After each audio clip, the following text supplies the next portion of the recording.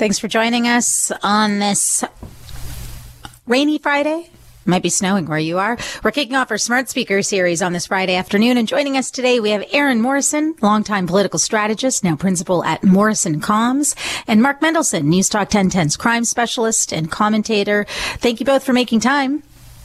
Good afternoon. Hello, hello, hello. We need to talk about this story that's going to be coming up on CTV News at 6 as well. This shocking footage of an encounter at Bramalea Center. It's this mall in Brampton where police say a man approached a woman, and you see this video. He accuses her of filming him. There's a back and forth. Mark, it looks like she slaps him, and then he hits her several times here. They're looking for this suspect, but how would you describe what you see in the footage and what can be done? Well, I don't know if she was filming him outside in the hallway of the mall. We don't know. I mean, I guess the police know, and I guess she knows. But even if she was, the response by this guy was totally unacceptable. It was brutal. And it was unprovoked. If she slapped him, if she slapped his phone away or whatever, if she just slapped him personally just because of whatever he was saying to her, the response was well over the top and completely uncalled for, and a serious criminal offense too. So the good thing is, again, Reshmi, we always talk about this. There's video. They're going to work on that from a digital perspective and try and enhance that video, see if we can identify him. They've got some good descriptors of his clothing and pictures of his clothing. And, unfortunately, we see more and more of this every month now, of people deciding that they don't want to be filmed, they don't want to be looked at. You can look at somebody the wrong way and you're getting punched out. And, is this the new state of mind where people think this is acceptable? The answer is no. But leave it to the police. And, they've got some good video, as I said. And, and hopefully somebody recognizes that sweater that he was wearing. Or knows who it is. These guys tend to not be able to keep these things very quiet. They'll be telling people what they did. And hopefully somebody has the, a modicum of conscience within them to make that phone call and identify this guy, because he should be charged and ought to be charged. And there's violent footage that you see, and then with the rise in hate crimes, I'm thinking femicides. I just can't stand watching this man punch a woman. Do you think, Mark, that this kind of stuff is on the rise, or is it that we just have more CCTV everywhere that we're capturing these moments? It's a great question, Reshmi. I think a bit of both. I think, I think, if you dare to go on to TikTok and other social media sites, you'll see all kinds of sites that are just dedicated to this kind of stuff. And does that feed into people to say, maybe it's okay if I do this. Maybe it's okay if I respond this way. And it doesn't matter whether you're on X or whether you're on Instagram or anything else. You're going to see it. And I don't know if that's giving people sort of the green light to do this, that this is an appropriate response. But as far as the police go, certainly as far as that victim goes, that was not the appropriate response at all. Yeah. Erin, what do you make of what's happened here? Yeah, I think it's possible that there is an increase in incidents like this. As Mark says, I think it's also possible that we're just catching more of it on video. Maybe it's both. I have to say, though, I think some of it might come down to the rise in untreated or undertreated mental health issues. We know, particularly after the pandemic, we have a lot of people walking around out there who should be medicated, who should be treated, who need care that they're not getting, and it can result in violent outbreaks like this. We've gone without proper mental health funding in Ontario for a very long time. So I am afraid, I have no idea whether this guy is intentionally made a horrifically violent decision or whether there's mental health involvement. I have absolutely no idea. I'm not trying to guess here. I'm just saying, if we're talking about the rise in violent incidents, let's also talk about the rise in untreated mental health. Yeah, absolutely. I think that is making more people, maybe specific demographics like women, feel more at risk when they're out and about because of that kind of stuff. So I do appreciate you weighing in on that as well, Erin. There's a story here about a suspect arrested in Morocco, who the Ontario Provincial Police believe could be responsible for bomb threats being made all across this province back in November. OPP say this person was taken into custody under the assumption that the belief that he's responsible for making these kinds of threats in other places. But what does that say to you? And we have an investigator on the smart speakers today. I have to ask you, Mark, these bomb threats, I mean, when you see them coming in at schools, impacting exams Friday afternoons, you would think it's a student. What do you make of the OPP saying it could be someone all the way out there in Morocco? Well, it's the beauty of being anonymous when you're online, and you can make all kinds of threatening messages, etc., through the internet and through other mediums as well. And I think the bad guys are forgetting that the cybercrime units in policing, whether it's the OPP or Toronto or Peel or whatever, are very sophisticated, and you have to be really ignorant, I think, and naive to think that the police are not going to be able to track some of this down. Now, they've tracked him down. They've tracked him down to Morocco. I think the suggestion is that he did the same type of thing, the same modus operandi at some schools in Belgium. Now, whether the police are going to charge him here in Ontario, highly unlikely. They're certainly not going to extradite him for this type of offense. It's just not serious enough. It's absolutely inconvenient for everybody, absolutely terrifying for the children and for the parents and for the staff at the school. But I'd be surprised if they ever decided that they were going to extradite him for this. But I think it's important to remember that when you start playing games like this online, and using the dark web and what have you, that the police are all over this stuff in terms of their cybercrime units, and there's a good chance you're going to get caught. In this case, the guy's across the pond, and we're not going to bring him back, I'm quite sure. But it sends a message to everybody else that, they are watching. You are able to be identified, and if you're in Canada, you're going to face consequences.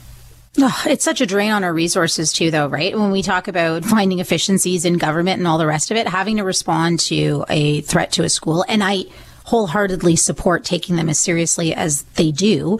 But you think about the strain on school boards, police, the municipalities that are impacted, Erin? Yeah, bingo, Rashmi. I was totally shook by this. It seemed, like you, I assumed that this is, a student or former student, community member who was disturbed and making these horrible, terrifying, threatening phone calls. But if in fact it's some person on the other side of the world who's just trying to extort some money, it's like, many years ago, it was the Nigerian prince email scams. And then it was we've locked down your computer scam. They get more and more sophisticated.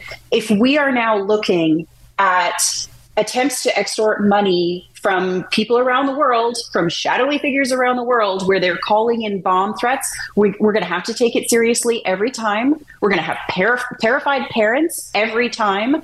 And it's going to be a drain on resources, real nightmare here. So I was totally shook by this story and worried that this is going to become more common. The more the stories circulate on the internet as well, right? It's a tough one to try to tackle. But appreciate both of you joining us here on our Smart Speaker series. On the other side, we're going to get into the fines that have been increased for parking illegally in the city of Toronto. You used to be able to get away with just getting a $30 parking ticket if you weren't following the rules of the road. Either of our panelists guilty of doing that? Did you ever just eat the cost and think, a $30 ticket's the cheapest way to park in Toronto? Erin? I've never actually done it, but I've definitely thought it. I have definitely thought, you know what? I should just park there, because if I do get busted, let me tell you, it's not much different from the price of parking anyway. And now we're hearing it actually isn't. It isn't different. So they got, it's wild. Yeah. Exactly. I will admit that I took the hit. Yeah. Working at CP24, it was cheaper to get a ticket, Mark. Rashmi, I'm a repeat offender. That's all I can say. Oh! We're changing the name of this panel to Confessions with Former Investigators. We'll pick it up from there right after the break here on our Smart Speaker series, live on The Rush.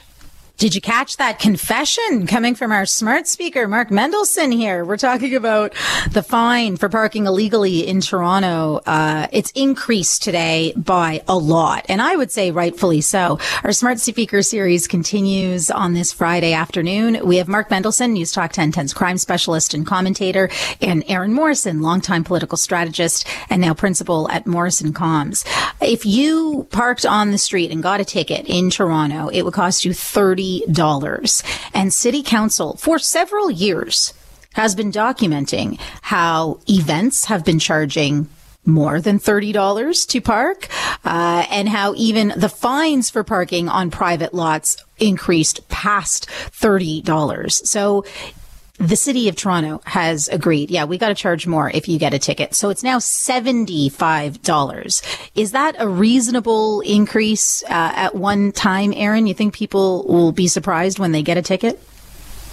Yeah, it's pretty steep to more than double it. I find it a little bizarre that they're saying, oh, well, the cost of parking is so high, we need to more than double the fines to outpace the cost of parking. Maybe just lower the cost of parking at those events. But okay, I'm gonna spit some policy wisdom. Why don't we have escalating fines for this stuff? If your license plate is caught, blocking a driveway once, it's $30. If you're caught twice, it's $75 and going up from there. I think escalating fines can be a really powerful educational tool. The first time it might be a genuine mistake, right? So I hope City Hall's listening. Policy idea, guys. That is a great idea. Yeah, because otherwise it's just $30. And I have opted to just say, well, I'll take the risk. And sometimes I don't get the ticket, right? And then you think that you've won the lottery, so you try again. Maybe you get one ticket a week and it would still balance out considering how much you pay for monthly parking in downtown Toronto. What do you think, Mark? I can't believe I'm going to say this, but I'm going to say it anyways. I don't think they've gone far enough. So this new, yeah, I know, Reshmi, I know. So this new legislation deals with municipal parking, like green pea parking lots, things of that nature. And, and maybe that's a good number, but I'm thinking more about people who are parking illegally on our streets. If you try and drive in this city now, where every major artery is narrowed down to one lane, and you're always going to find somebody who's just parking their car because they're running into a coffee shop to get their mocha latte with their foam at 104 degrees. They put their four-way flashers on, and they've backed up traffic for 3 blocks. And, if we want to be a big city, then maybe we should be doing the same thing that other big cities are doing and really slamming people with parking fines, because people are just putting their cars wherever they want, putting the four-ways on. And in this day and age, Reshmi, certainly in this city where we have something as efficient as that Green P app, and yes, I was a repeat offender, maybe a dangerous offender, I'm not even sure. Since I got the Green P app, I've probably reduced my parking tickets by 90%. It's so easy. It's so efficient. It's a couple of taps on your phone. But if you're going to take advantage and exploit the parking enforcement officers that are out there, because, you're hoping they're not going to come by in the next 10 minutes, it should cost you. Because when cars are parked and blocking the limited roadways we have now, given our construction, going on in this city, I think it's fair to say it's going to cost you. Mm-hmm. Yeah. So if you say they're not going far enough with $75 instead of $30, would you support what Erin's pushing there with policy in escalating costs if you're a repeat offender? I think it's a great idea, but I can tell you from my knowledge of how the police work, certainly Toronto police, there is no infrastructure. There is no analytics available to let the parking control officer know that this is the second time or the third time that you've been caught. It just doesn't exist. Isn't it just simpler to say, you know what, you can't park here, and if you park here, you're at your own risk. And we've got all kinds of green pea locations available everywhere where you can park legally and far more cost effective than getting that big ticket. Get a ticket in New York City, get a ticket in Chicago for parking, and you'll see exactly how much it costs and how much smoother traffic flows, because people are just afraid. I just don't think we've gone far enough. Yeah, I just really hope that everyone understands that this is not being sold to anyone as the war on cars. And I do believe when Rob Ford was pushing the war on cars, raising the costs of parking and the fees were part of it, right? Like the licensing and all the rest of it. But at least it's been about 20 years and we're warming up to the idea of increasing revenue streams for the city of Toronto. We have a $1.5 billion hole to fill. And there's another story here about these coin-operated parking meters. So we're talking about getting tickets when you park with Green P in the street parking. And Mark offered a great ad for the Green P app. And now there are these still coin-operated parking meters out there, right? The city report, and they did a report on this, found that on average, we pull in 18 cents per day with these coin-operated parking meters. Are you happy to say goodbye to them, Erin? Yeah, I'm okay saying goodbye to them for the most part. They're not, I know there's some nostalgia maybe. I don't think they're that good looking. I also don't think the Green P boxes are that good looking. So I don't really feel strongly about that.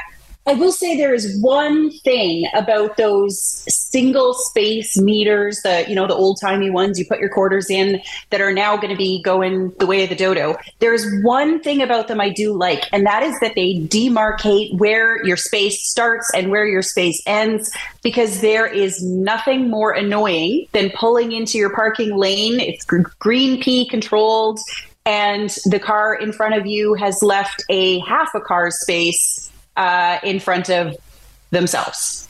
We're leaving empty spaces. It is a major source of frustration for me. Like, I'm going to switch to a Vespa so I can fit in that spot. Or do you just wish you had the power to just move that car a couple of inches? Yes! I hear you, Erin. But I kind of like how ugly these single coin operated meters are. They could make some money selling those off. Don't you think, Mark? Sure, they'd look good in somebody's basement, but at 18 cents a day, are they really good for us? I mean, half of them don't work most of the time. And in this day and age, how many people are walking around with change in their pockets? Everybody's got a debit card and a credit card. It's all about efficiencies. You have these machines, they have to be maintained. Somebody's got to get paid to come to these machines to empty the change and take them to wherever they take them, and somebody else sorts them out and what have you. It's just horribly, horribly inefficient. And at the end of the day, again, I'm going to go, and Green P's not paying me, I promise you. At the end of the day, there are just other options that are available. I mean, parking lots. You remember the parking lot right across the street from the studio, Reshmi, on Richmond? Mm-hmm. Yeah. Which was great and convenient. It's gone. It's going to be a condo. So we're losing more and more of those locations right around the city. I mean, people have to get into the 90s here and, get an app. And, it just doesn't work anymore. These machines they're ancient. I mean, I joined the police in 1977 and they were there at the time and they didn't work then. They're not working now. Thank you both so much for joining us on this Friday afternoon. Wishing you both a lovely weekend. Do you like the snow? No. Is it snow? It's slush. It's sleet. It's rain. It's everything today. It's a mess. Yeah, it's a bit of a mess. All right. Well, we'll hope for some fluffy stuff. Reshmi, I got to tell you one thing, Reshmi. Look, I haven't seen you, but I've talked to you on radio over the last few days. Somehow I've caught your cold. Oh, so I'm sorry. Scotch. A little bit of soup and sleep, but Scotch did the trick, Mark. That's it. Give me the script. I'm on. Thank you both so much. Erin Morrison and Mark Mendelson joining us on our Smart Speaker series.